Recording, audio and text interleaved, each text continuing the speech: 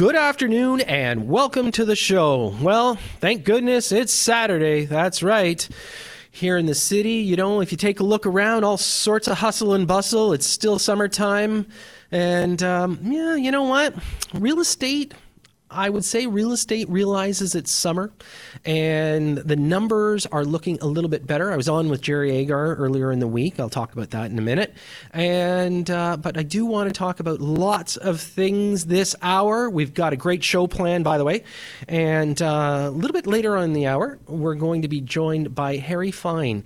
He is the head of Harry Fine Paralegal Services, folks. And if you're going to become a landlord, I'm going to encourage you to look Harry up. And if that's you're an active landlord, I didn't say an investor.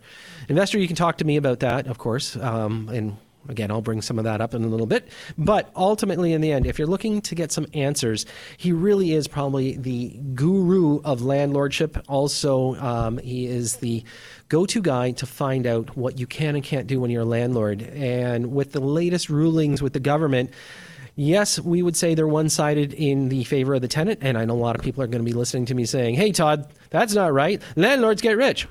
Not really. In all fairness, it's got to be a long-term commitment that they're making. And it's kind of funny. Tenants don't quite look at paying their rent the same way landlords would like to receive it. So we'll talk to Harry about that in a little while.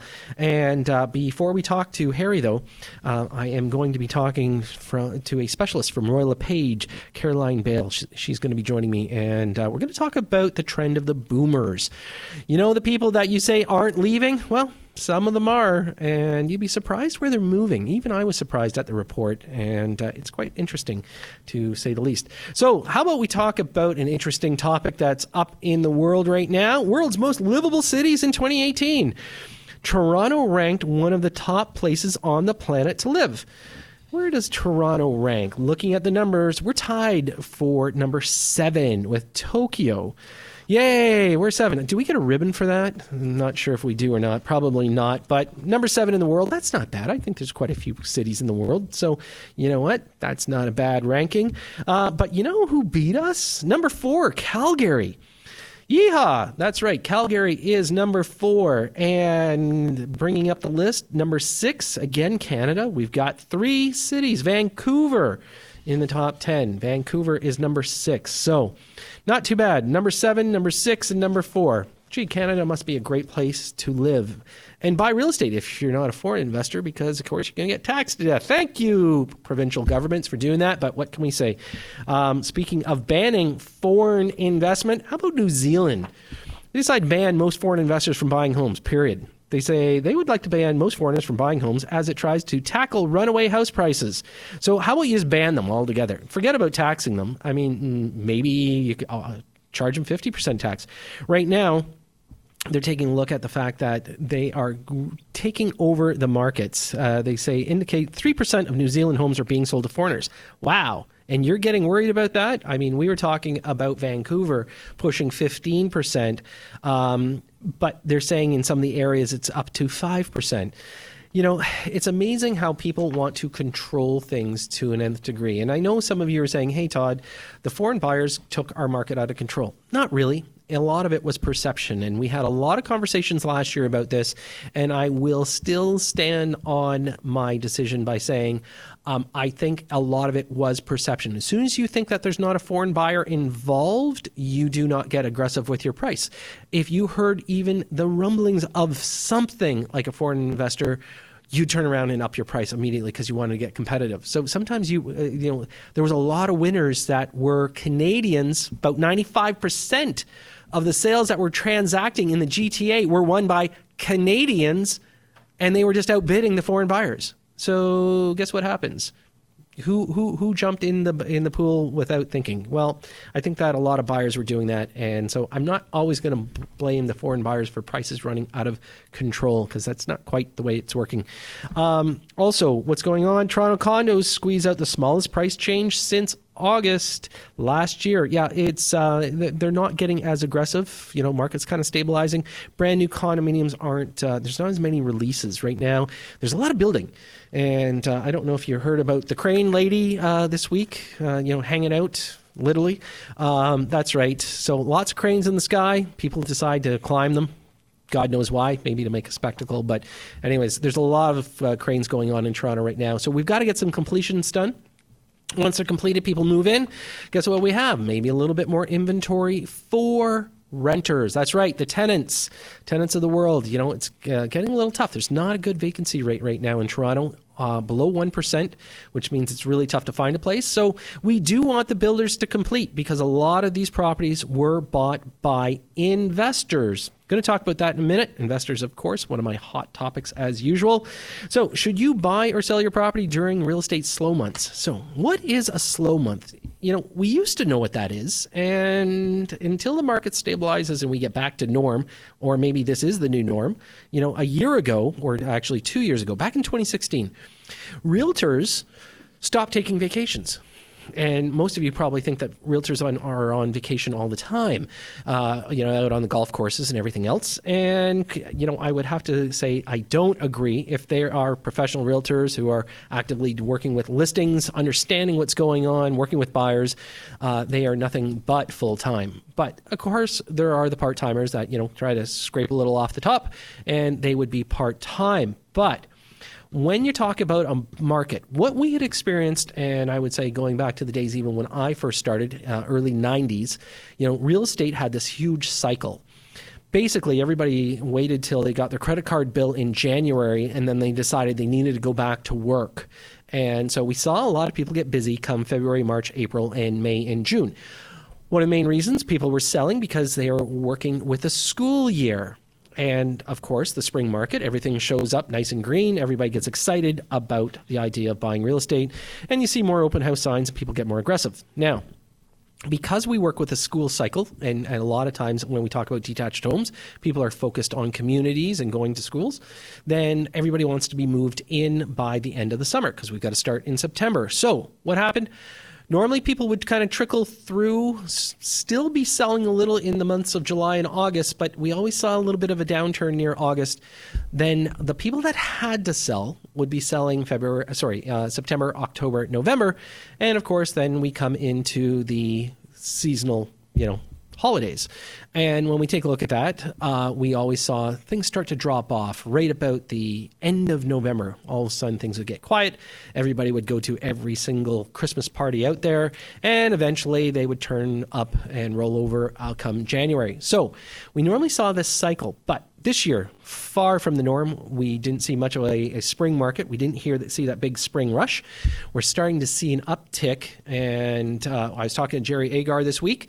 We were talking about the market and how we started seeing an uptick in the month of July. In fact, July month over month started to increase from June. This is very rare. This is very rare that we see this.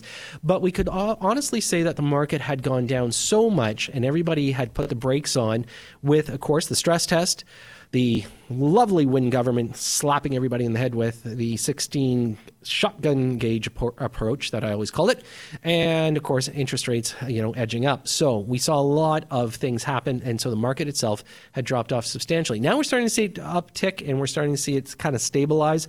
But is this a huge market in comparison to a year or two ago? No. And so we don't have the same demand, meaning we're not seeing the same number of units turn, despite the fact that we do have some properties on the market. In fact, the average day on market has gone up substantially, and you know, it's not surprising to see a house on the market for about a month or two. So we're kind of back to normal there, and I think that's important that everybody understands that. So I'm going to just give everybody kind of the heads up on what's going on with Simple Investor. As you know, I don't talk a lot about the company, and my producers always say, "Hey, Todd, you forgot to mention your company." But the simpleinvestor.com, and what we do, of course, is we do we allow people to be able to buy condominium titled properties, and we do full management where we are actually your tenant, which makes sure that you get your rent every single month, but you own it. You own the actual units themselves. Exciting thing right now is the fact that we've got 2 new releases. We normally would do 1, but now we've got 2 new releases located in both Woodstock and in Tillsonburg. These are beautiful buildings that we've got, and 1 and 2 bedroom units are starting at $129,900, and they're fully tenanted, rented out, managed. You do absolutely nothing except own it. Probably the best investment in Ontario right now as far as an opportunity to get into a market. We know markets are shifting. We know that these markets are staying very stable. Prices are up. Interest rates are still in a very attractive range. So you do have positive cash flow every single month. You never have to worry about your tenant. And so my advice is go to thesimpleinvestor.com. You can download our performance on this. You don't want to miss out these opportunities, folks. They don't come along very often. We only do about 1 or 2 releases a year. This is it for 2018, probably well into 2019 before we have our next release.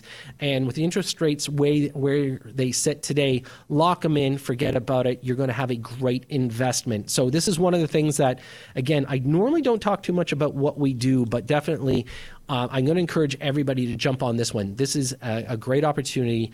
We've even got 3-bedroom units for $142,900, and again, tenanted, cash flow, guaranteed rents, no matter what. Very, very straightforward. Find out more about us. Go to thesimpleinvestor.com.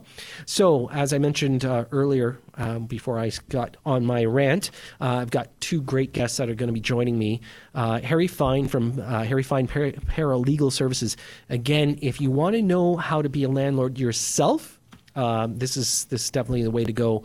And one other thing I forgot to mention, we have our seminar coming up in September. We're going to be launching the date in the next week on our website, and you'll know all about it. So you want to come to our new Simple seminar. It's going to be really exciting. But coming up after the break, as I said, what are the boomers doing? And it may not be quite what you think. I've got Caroline Bale from Royal LePage who's going to be joining me, and she's going to be talking about Royal LePage's recent Boomer Trends survey. So stay with us. We'll be right back after this. And welcome back. So I don't know if you know this, but the boomers are always making a lot of noise when it comes down to news in real estate. And instead of me always talking about it, I thought I'd bring in a professional from Royal LePage, and it's Caroline Bale, and she's from the GTA area, and she's very, very knowledgeable in this field. And Caroline, welcome to the show. Thank you for having me. Maybe you can shed a light on the Boomer Trend Survey that was just recently done by Royal LePage. Of course, I have to tell you, Royal LePage has some of the best information out in the industry. They're well respected in Canada. We've always been a big fan. Can you talk to us about what's going on and what kind of trends we're seeing? Absolutely. I mean, it's very interesting when Royal LePage does these national surveys and sort of what comes out nationally and then also within each of the regions. So when you look at it, over 17% of the baby boomers interviewed plan on moving in the next 5 years. That basically amounts to 1.4 million sales in that area. Out of those, 45% of those interviewed planned on moving to detached homes, and 32% plan on moving to condos. So a bit of a shift there from what would be a normal sort of downsizing retirement property. Yeah, it's interesting that you said that because, my natural inclination is when we hear about boomers moving, we naturally think that it's downsizing. So you're going from a detached maybe to a townhome or a condo or something. But the fact that I guess they're doing more of a physical lateral move, but maybe are they moving out of market? Are they like pulling out of the GTA? Are we seeing more of that? Well, you know what? Nationally, 56% of them interviewed said that they would be moving specifically because they found their current communities unaffordable. Out of those, 63% of Ontario baby boomers interviewed felt that their areas were unaffordable. So what we're seeing is they are looking to move to the surrounding areas where it's a little more affordable. They are within an hour commute from the downtown core. They've still got all the services. But again, looking at moving to the surrounding smaller communities and also downsizing to condos. So it's kind of interesting when you look at the cycle because when you first purchase a home, the more affordable and size-wise you're looking at condos and then small homes. As you sort of grow your family, grow your career, you move to the larger homes in the suburbs.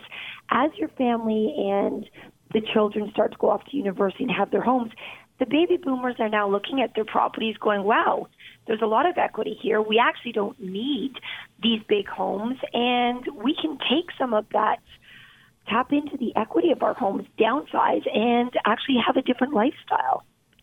It's interesting that you say that, because when we talk about, I guess boomers doing that shift, one of the things that we've been kind of looking at is there is a lack of inventory, obviously, in the GTA core. And millennials have been, putting up, a lot of noise in regards to this, saying it's almost impossible for them to find a house.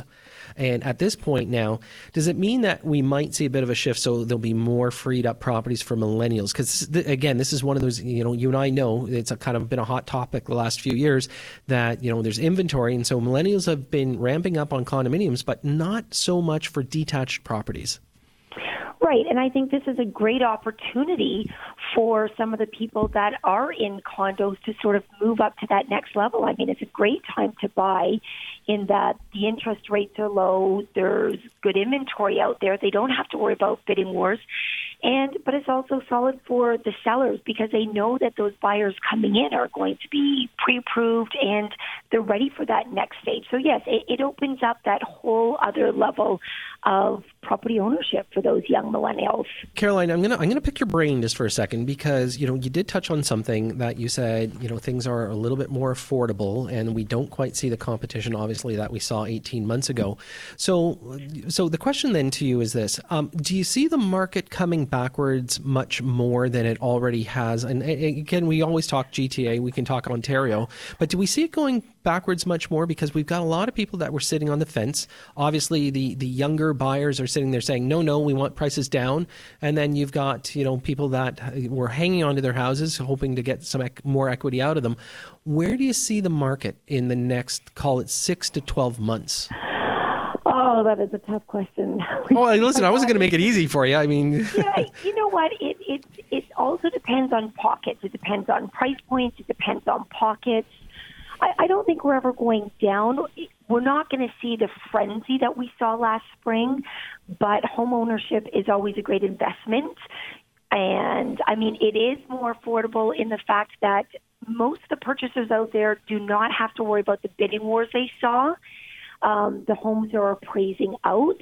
So, and I mean, when you look at our immigration, we're still in an extremely productive economic situation, especially in the GTA. So I think there's always going to be growth. I don't think we're going to really see it fall. We might not see the increases we saw, 18 months ago, but I don't really think it's going down. So it's still going to be a good investment. We're just not, it's going to be a more balanced market is what it's going to be. Yeah, I like that word balance because, stable markets are a good place for people to invest in real estate, right, not speculate.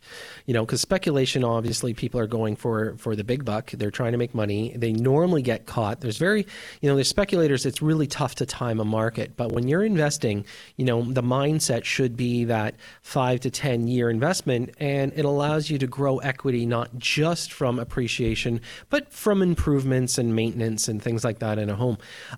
So one of the things that I'm going to ask you then is that if we're coming into the fall market, are we going to still see some of an uptick in the market? We saw some numbers that came out recently. They're saying that month over month, we're seeing some increased activity, not huge in price, but just activity. Do you think we're going to have a decent fall? Yeah, you know what? I think we will. Traditionally, the spring market is the busiest, and whether you have children or not, it's driven by the school year. So the summer sort of slows off. We didn't have that peak spring market that we normally do. So some of those buyers were kind of hanging around in the summer, still waiting to see what's going to happen. And I think the fall will see a lot of those people back out. So even in the last 2 weeks, we've noticed pick up in showings, in offers coming in. So, I mean, it's not going to be a frenzy, but I think we're definitely going to see the market pick up over the next couple of weeks and into the early fall. Yeah, no, I think it's a positive. And like I said, I think we're in more of a balanced position.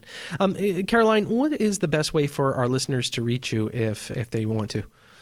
You know what? They can contact me on my website at carolinebell.com or through our office at Royal LePage, your community, 416-788-2700. Excellent. Well, Caroline, it's been a real pleasure to have you on the show. Thank you so much for joining us today. And we'll definitely stay in touch and touch base in the fall. Sounds great. Well, thanks for having me. Have a great day. Thank you so much. Folks, that was Caroline Bale, and she is from Royal LePage. And, interesting. I think we've got a stable market. I don't see any huge decreases or increases. Coming up after the break, I've got Harry Fine, Paralegal Services. Harry Fine himself is going to be here in the studio with me. So stay with us. We'll be right back after this. And welcome back. So I'm really excited about my next guest here in the studio with me. You've heard his name if you are a landlord. If you've been listening at all to the station, if you're out there trying to figure out, should I be a landlord? Am I in trouble with my tenant? It's Mr. Harry Fine, and he's from Harry Fine Paralegal Services. And I'm so thrilled to have him here because we're going to have an honest-to-goodness talk about landlords, one of my favorite topics. And welcome to the show, Harry. Well, thank you. And honesty is important because often it doesn't happen. It's funny when you talk about, you hear about be an investor. Nobody ever says, have a tenant, because landlording's a business. So you're right. We need an honest conversation. Yeah, excellent. I've got lots to talk to you about today because as a landlord myself, my company, we manage a lot of properties. We're very active. And one of the things that I thought I'd start off asking you, because you're so entrenched in this. I mean, you are considered the guru to landlords, and I know that for a fact. But what should people consider before becoming a landlord? So, because there's all that hype. You can see all the programs out there. Everybody's saying, buy an investment property, us aside, because we do all the management. But when people are thinking of buying an investment property, what should they really consider first before they go down that road? Because that's a real slippery slope once you start. It is. Everybody wants to be an investor. Nobody wants to be a landlord. There's a fear of missing out. Ontario, Toronto in particular, has this amazing growth in equity. People are buying places, in some cases, keeping them empty and making money, but that's not the way to make money. So people get in because of the pressure, because of the fear of missing out, because of their friends, and because of the real estate industry. There's a lot of push, a lot of pressure to become a landlord. And I think what people mostly miss is that it's a business.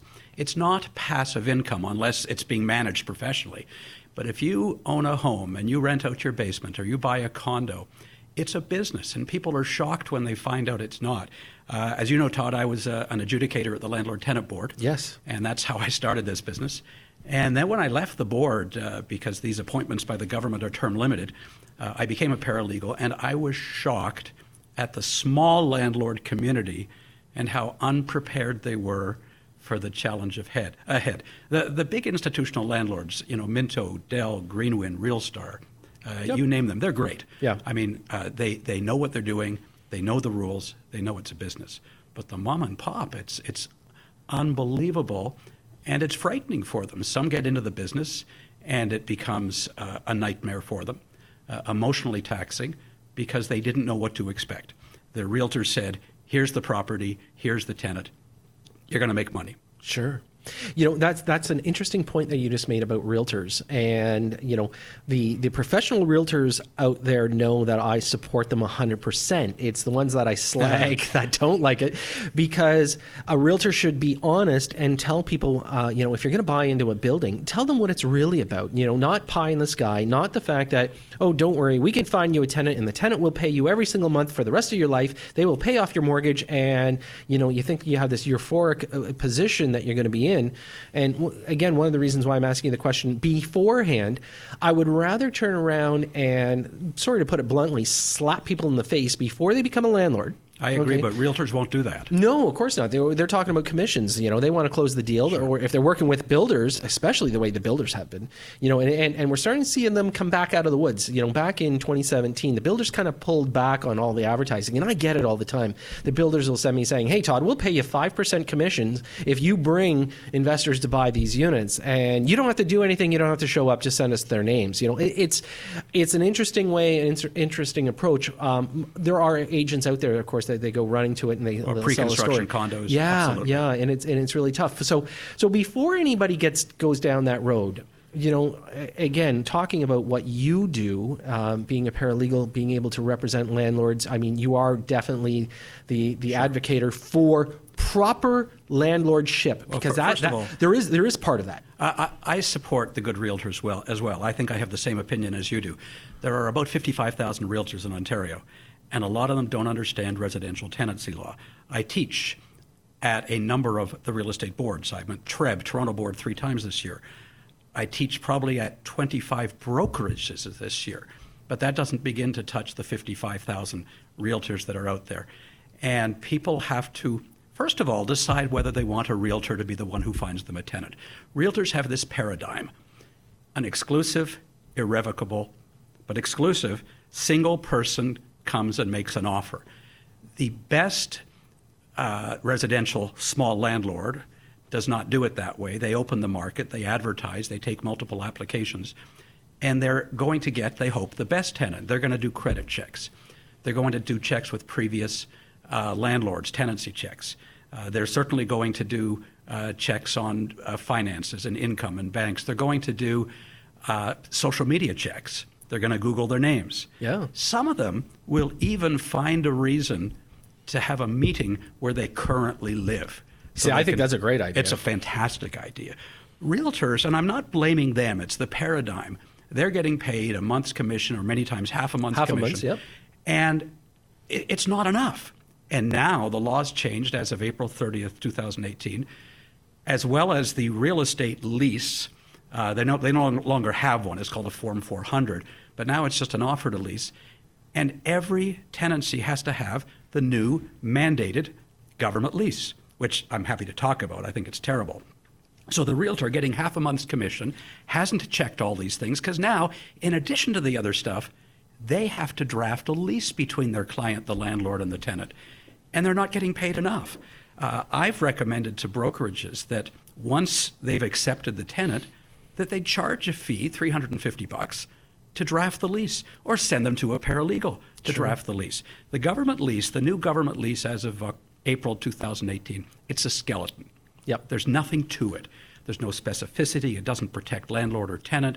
It doesn't cover all the things that can happen about parking or condo rules or laundry or backyard sharing. I could list 20 of those areas. Or pre-move-in inspection or move-out inspections. Yeah, or cost entry. Of damage or insurance. Insurance. It's crazy. Yeah. So what does the realtor do? The realtor creates a lease using the government form, using the couple of AREA clauses, the Ontario Real Estate Association clauses, that they've traditionally used on their Form 400.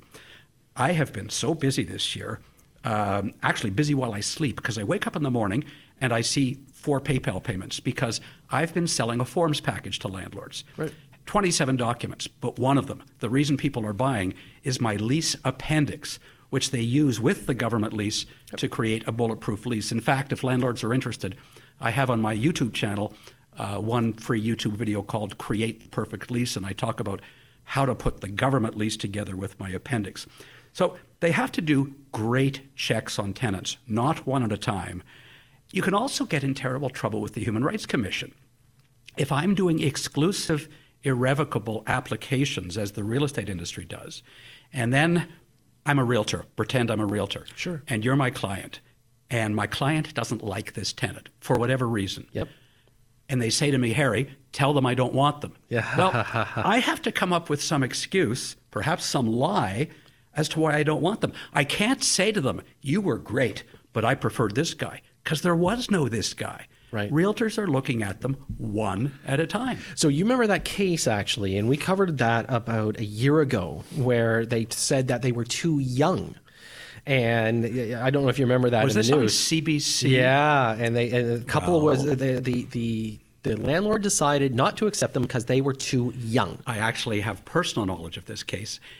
If it's the same case, and I think it is, the realtor for the landlord emailed the realtor for the tenant and said, I'm sorry, this couple. Yep. And they were making $90,000. That's the exact story. Yeah. And the woman prospective tenant was the niece of the realtor. So the realtor said, listen, honey, this is what's happening. And I actually got involved from a legal perspective. You've got to be so careful with the Human Rights Code. Never say why the tenant wasn't accepted. Don't interview or allow offers exclusive. Yep. Have a pool of people. Take 15 people through the house on a Sunday afternoon. 5 don't like it. 10 love it. Give them applications if they haven't filled them out. Do the checks, whether it's Neighborly or TVS or Rent Check or whoever you do the check. Check their employment. Check their previous landlords. Check social media. Now you're down to 3 good ones. You've got 3 with great credit checks, other checks. And you call the first guy up and you say, are you still interested? Yeah. And that's how you find a good tenant. So I'm going to have you hold that because I don't want to give away the farm yet. We've got to go to a quick break. But when we come back, you and I can pick up right where we left off. Absolutely. Folks, I'll be right back with Harry Fine from Harry Fine Paralegal Services. You don't want to miss this, so stay with us. We'll be right back after this. And welcome back. If you're just tuning in, my guest right now is Harry Fine from Harry Fine Paralegal Services. Harry is a landlord guru. He is a specialist in this field, well respected throughout the community in Ontario. Just before the break, Harry and I were breaking down what it is that you should do to qualify a tenant. And folks, if you're just tuning in right now, make sure you go to our SoundCloud account here at News Talk 1010 and definitely play the segment before. Well, play the whole show, of course, but you don't want to miss what Harry and I were talking about. And Harry, just to kind of cover over what we did talk about, was the fact that we're getting closer to finding a tenant, and you were qualifying the tenants by having multiple people come through, breaking it down. Some people like it, some people don't. So what's the final step? So you've selected your tenant. You sign the government lease with your proper appendix. You take a first and last month's rent. That's a last month's rent deposit and the rent for the first month. And then the tenant may have some obligations. So they're moving in. We're doing this show on the 28th or something. They're going to move in on September 1st. By September 1st, you may have an obligation in the lease that they have to transfer utilities to their name, show you tenant insurance, etc. So now it's time for move-in. So on move-in date, the tenant comes, you personally meet them, and you take pictures of everything. Everything, yep. Every window, door, and floor, and pre-inspection. Carpet. and you not only take pictures that are date stamped, hopefully your camera will do that, but get them to sign a move-in inspection report. I have so many clients come to me where there's damage, and they try to collect the damage through an application to the Landlord-Tenant Board, but the tenant says, that's how it was when I moved in. Mm-hmm. So always pre-move-in inspection. It's difficult to take pictures during the tenancy. The Ontario Privacy Commissioner has spoken on that. So get the pictures up front so that you can prove if there was any damage. You turn over the keys at that point once you've taken the pictures and you have your first and last. And make sure that you have them acknowledge fire safety, that smoke detectors are there, that fire detectors are there. Getting back to the lease for a minute, if I can, I'm not sure of our time today. Some of the areas where people really mess up, and of course using just the bare government lease will do this, worst areas are utilities, by far, is the worst area. They check the box on the government form that says the tenant will pay for electricity and gas. Fine. And that's all they do. And then in this case, the landlord has a duplex with 1 meter. So, Todd, you're going to pay 60% upstairs, and Harry's going to pay 40%. So how is the tenant going to pay? Who is the tenant going to pay? What percent are they going to pay? How often do I present them with a copy of my bills? Within how many days are they going to pay? What's going to happen if they don't pay? That's why you need, from me or from anybody, a great lease appendix. What if you have parking offered? Do you want them parking their boat in the garage? Do you want them doing oil changes on your asphalt? The government lease is 13 pages. Right. It's sort of 7 pages with 6 pages of info, 13 pages. You take my lease appendix, you're up to a 30-page lease, but your butt is covered. Because everything that could possibly happen, there's not only an obligation, rights and obligations, but there's a remedy. If something happens, if they don't get insurance, if they park their motorhome in your garage, if they use marijuana or smoke when it's a no-smoking lease. Yeah, we're going to be talking about that in a second. I mean, all these things that you're going to need down the road to protect yourself. So utilities is a big one.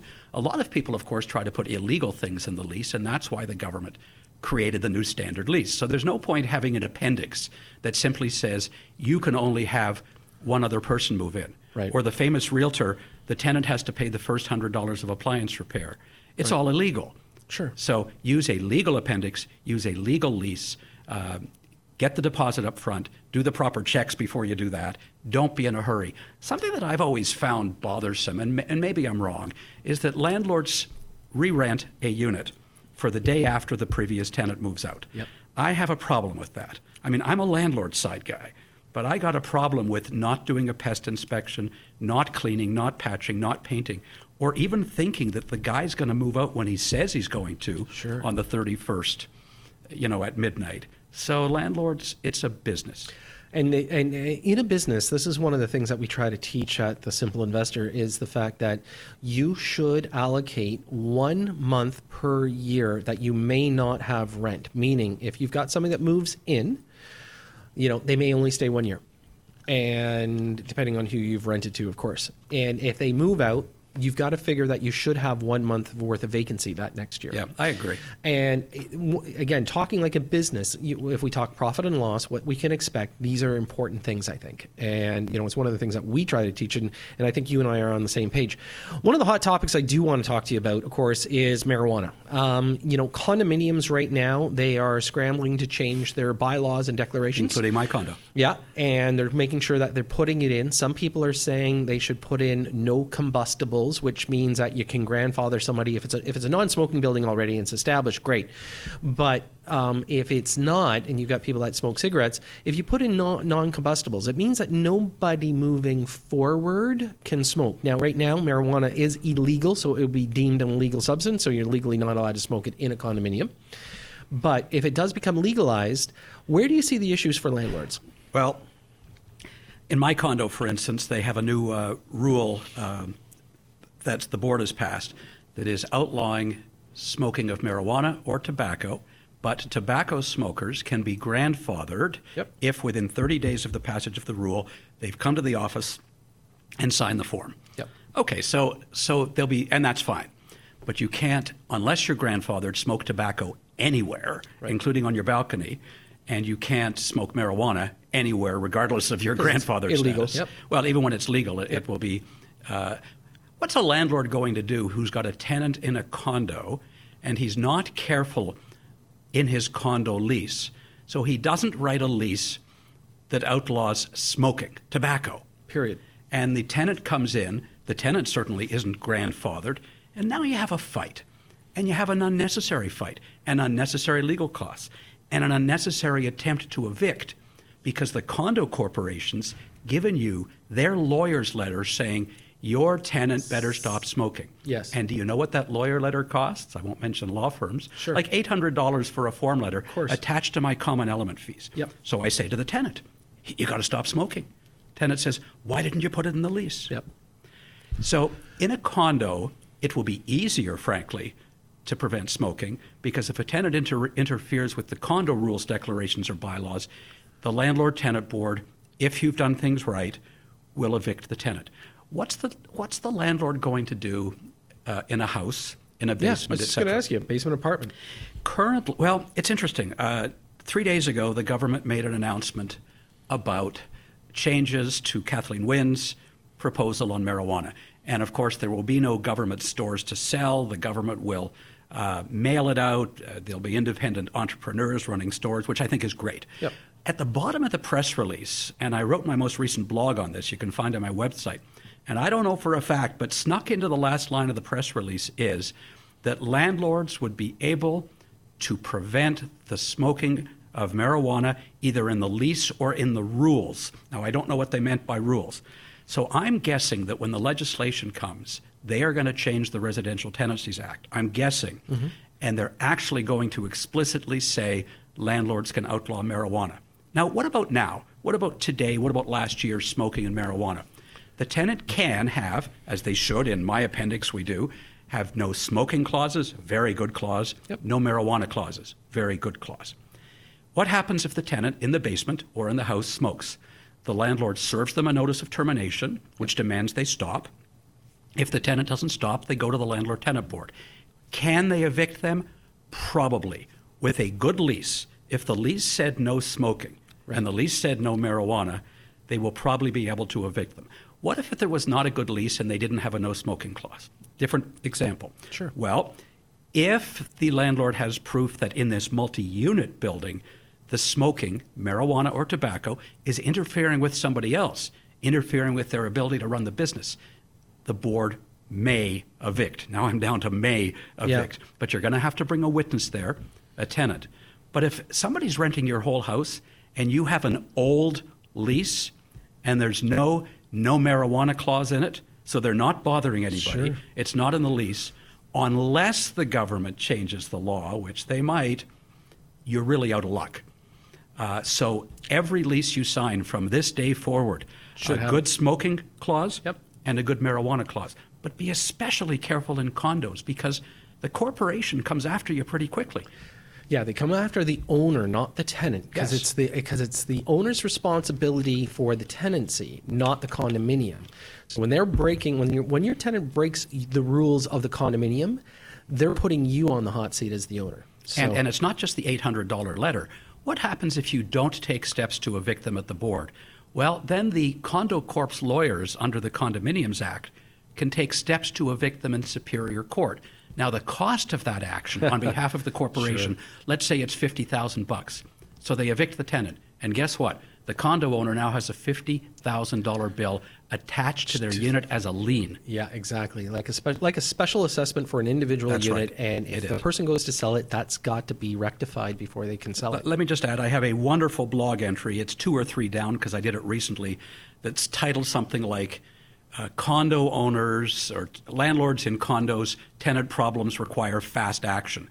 And I talk in detail about why and how you'd better do something quickly. Yeah, excellent. Harry, what is the best way for our listeners to find out more about your blog or your website? Where can they get you? I have a lot of Twitter followers. They can they can go to hfineparalegal.ca, and from there you'll get some really informative YouTube videos. You'll get some, I think, the best blog on landlord-tenant law in Ontario. I'm biased. Yep. Follow me on Twitter to find out what's going on. I really try to educate. I'm at a point in my life now where I'm slowing down a bit. I'm doing more teaching. I still do litigation work, but my goal in life is to try to correct some of the inequities in landlord-tenant law, or one of my goals in life. But part of that is through teaching. People say landlord-tenant law is unfair. I grant you, it's unfair. But bigger than that, the problem is education. Yep. So my goal today is education. I have a series of 8 webinars that people very cheaply can purchase. I have what's called a new landlord 3-pack.